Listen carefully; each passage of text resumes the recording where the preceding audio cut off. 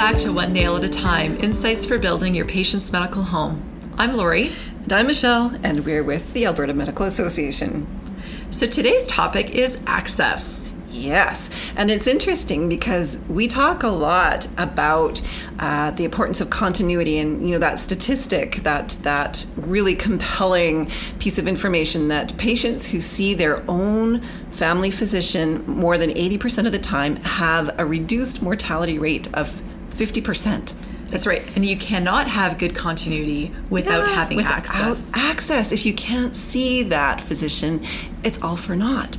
And access is important to every patient on the panel, whether it's a healthy young adult who has an acute condition where they need to be seen, or it's an individual with a chronic condition and they just need that regular access. They need to be seen once a month or every 3 months, or a patient has just been in hospital or the emergency room and has been discharged and needs to come in and do that follow-up in family practice.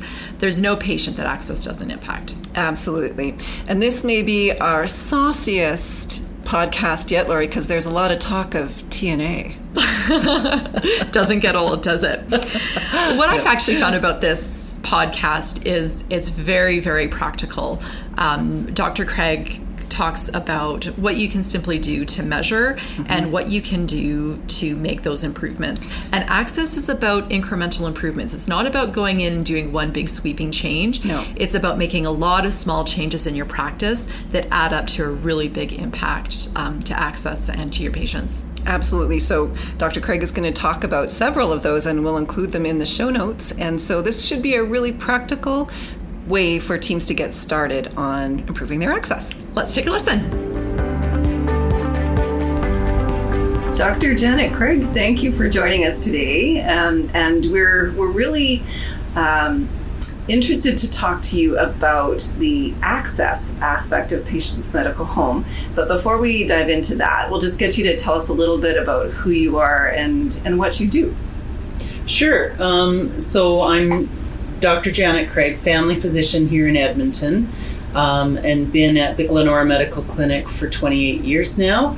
And I am a fee-for-service physician, and I provide comprehensive care for all types of problems for all ages for my patients. Great. And lately in the province, we've been talking a lot about continuity of care and the importance of providing that service to patients. But it doesn't take long once people start looking at their continuity to realize how inextricably tied to access that is. Can you tell us a little bit about that? So it's important that your patients can see you when they need to see you. Because if they can't phone and get an appointment when they need one, they're going to go elsewhere. And that's costly to the system. It's also poor care, because if they go to a walk-in clinic or to emergency, they may not be as, their situation may not be as well known to those people, and they may not get the appropriate care. So it's important that you be able to provide appointments to your patients when they want them for whatever problem they have. Yeah, it's kind of common sense. It's great to see your own patients, but if they can't get in to see you, then that's going to be difficult. So what can the average family practice do? Is it a huge undertaking to improve your access? Or what do clinics typically do? Well, first of all, you have to look at, can you give your patients appointments when they want them? So one way to look at that is a measure that we call the third next available. So you look at your schedule and you find your third next open slot on your schedule that you don't have any rules about or certain situations that the patient has to meet. So some people are booking very far out, but they keep a few slots every day for emergencies. The problem with that is often you don't have enough slots for emergencies. And people that don't fit the criteria to be seen in those emergency slots are waiting 2, 3, 4 weeks to be seen. And what wasn't an urgent problem can become an urgent problem in that time. So that TNA is a snapshot of can you see a patient for any problem, and when can you see them for that? I know, Brad, I'm sure you've got lots of questions. Before we go there, I just want to, I'm sure some people are wondering, why third next? Why not just next available appointment? Right. Well, sometimes you have a cancellation, so your first next available is same day, but your third next available is in 3 weeks. So third next available is a measure of when there's some open space in your schedule. It's a truer measure of that. Okay. All right. So it sounds like you're saying one of the first steps is just to measure where you're at in terms of your access, and third next available is something that I know you guys have used a long time, and other places in the province are beginning to use more and more. What do you do if you do that measure, and it's pretty bad? What if it is 3 or 4 weeks? Are there some starting places or starting points where a clinic can start to say, what's going on here, and is there anything we can do about it? Right. Well, so you need to look at your third next available, but you can't look at just one measure. You need to look at it a little bit over time, because you might have a high third next available because you're either on vacation or just got back from vacation, but maybe that will come down quite quickly. Or has your third next available been 30 days for the past year? Then, you have to look at other things. So one of the things that you need to look at with your third next available is, do you have enough appointment slots for the patients that you see? The patients that you see, the term that we often use for that is panel. So your panel patients, your patients that regard you as their primary care physician. And providing access to them is a balance between how many patients you have, how many times they see you in a year, how many patients you can see in a day, and how many days you work in a year. So you got to balance all those out. And if your panel size and how many times they see you in a year is more than your capacity to see them, then you have to make some changes. Now, a lot of times people say, wait, you're telling me to fire patients. No, I'm not saying that. I'm saying let's look at everything. So can you reduce the number of times a patient comes in a year, for instance? If you see a patient and they say, and I need this or I need that, can you deal with it at that visit rather than having them come back for another visit? Can you juggle your number of patients you see in a day? Can you see an extra 1 or 2 in a day? Can some of your staff do tasks for you so that you have more time to see patients?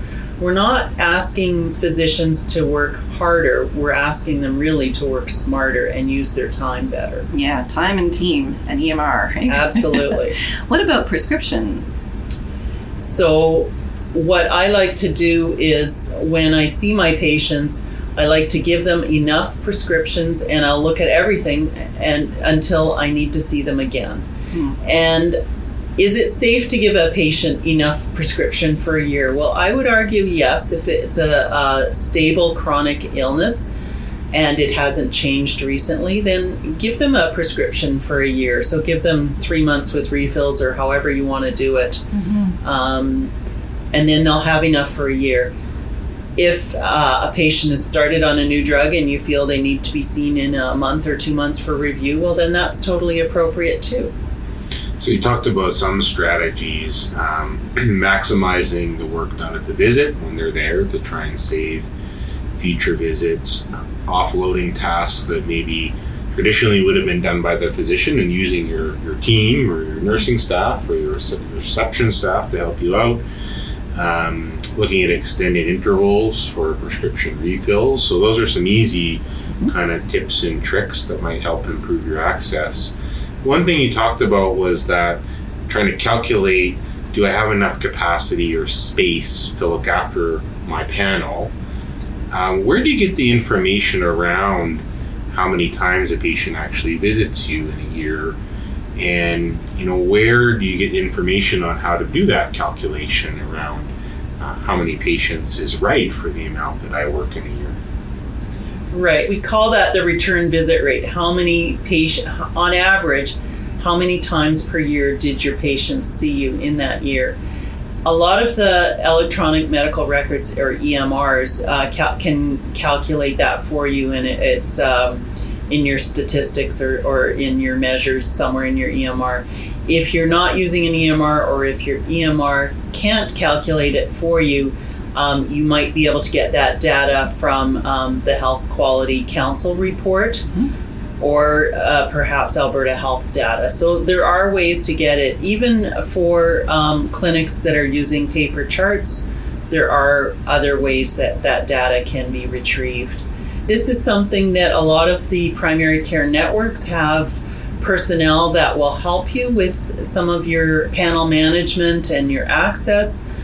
So looking at your capacity and looking at what is your ideal panel size compared to what is your actual panel size is something that you might want to seek some help from a primary care facilitator, or if you don't have those resources available, the Alberta Medical Association has some help available as well.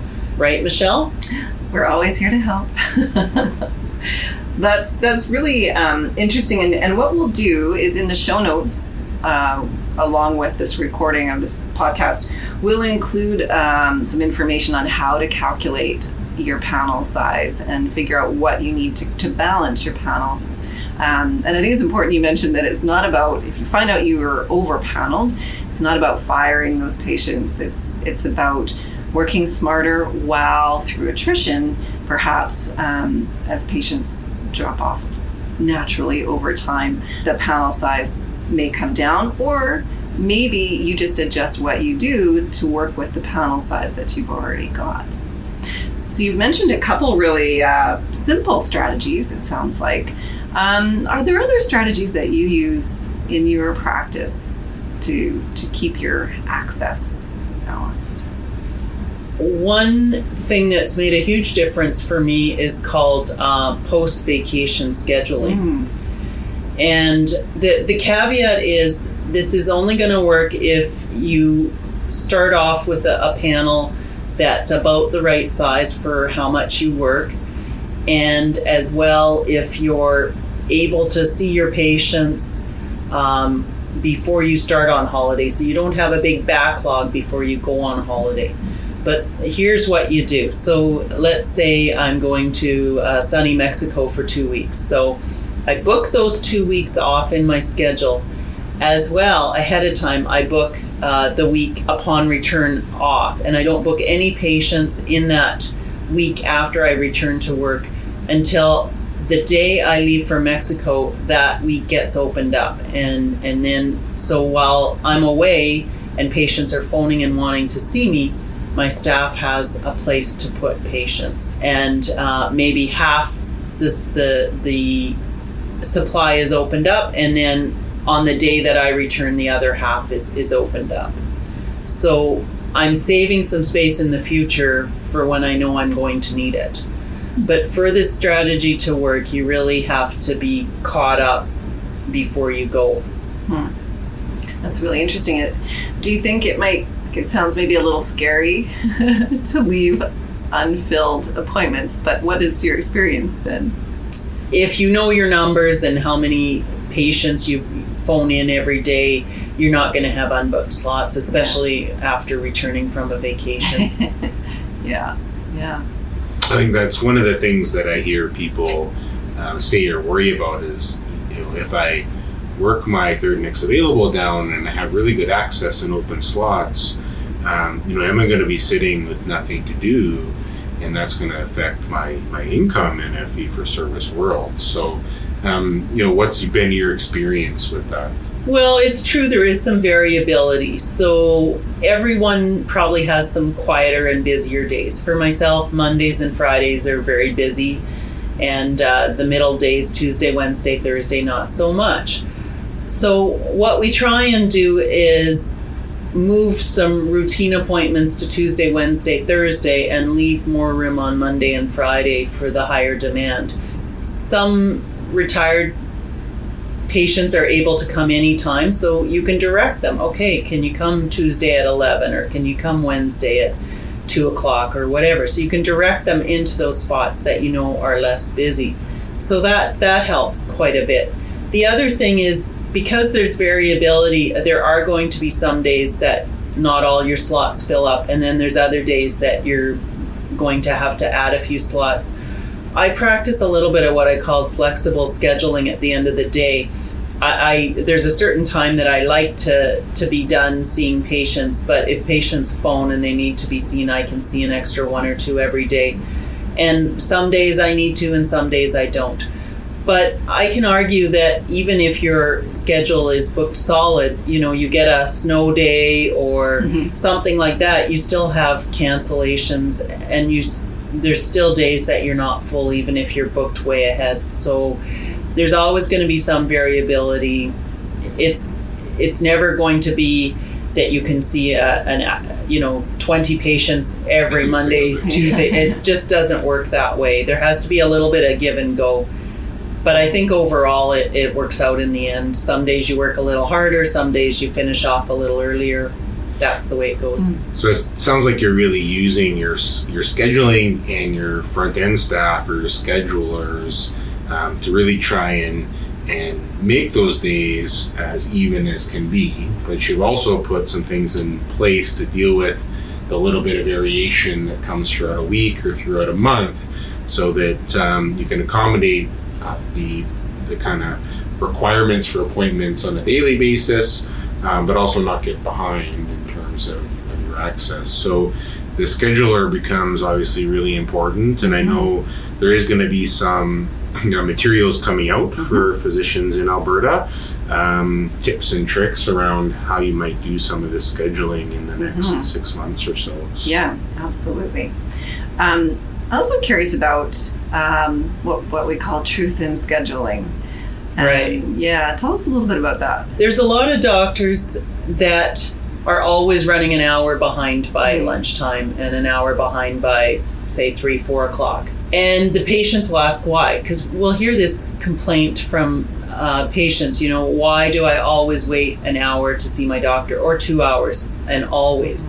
And the doctors will always say, well, I spend extra time with my patients, or I let extra patients be seen. But I would argue that you should be able to, finish your morning within 15 minutes of your planned stop time about 80% of the time. And if you're not, then probably you're not scheduling enough time in your appointments. So what you can do is you can measure your appointment lengths, your red zone, or your time that you spend with a patient. And if you're booking a short visit in 10 minutes, but you're on average spending 13 minutes with a patient, well, that's not going to work. You're always going to be behind as the morning or afternoon progresses. So maybe you need to move to 15-minute appointments to make up for that. And then it might give you a little bit of flex to squeeze an extra quick one in if you need to.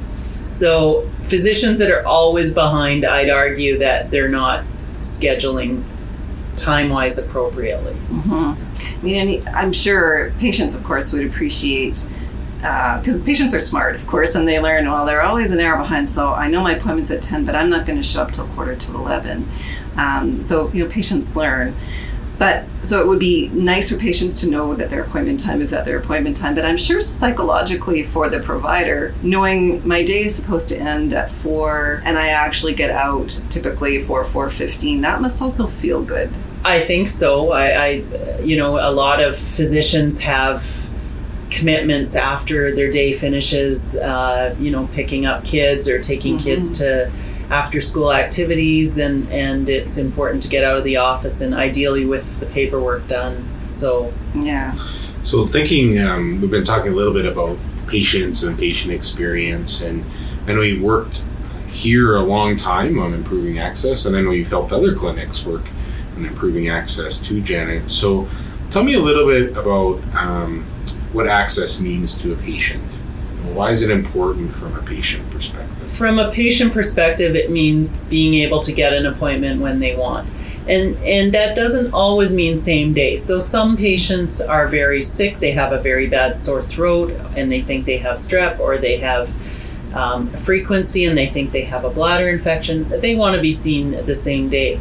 But lots of my patients don't want to be seen the same day. They want to be seen on their next day off in 2 weeks, or they want to bring their kid in on a professional development day in 3 weeks. Mm-hmm. So it's about allowing them to book for when they want, be it today or be it in 2 weeks or be it in a month. Well, at the end of our interviews, we always ask our subject matter expert, if you were giving some advice to a clinic team who is just starting to think about access, what would your best piece of advice be for them? If they haven't done any work on access so far, start with your third next available to see where you're at. And maybe also ask your patients, are you happy with how quickly you can get an appointment at this clinic, and find out what they're saying. Yeah. So measure and figure it out, and then kind of verify with your patients whether it's a concern for them or not. And then, as we've talked about throughout the podcast, there are multiple small little things that you can do to take one step that might make access better for patients. So thank you very much, Shanna, for your time this morning. It was a pleasure to talk to you.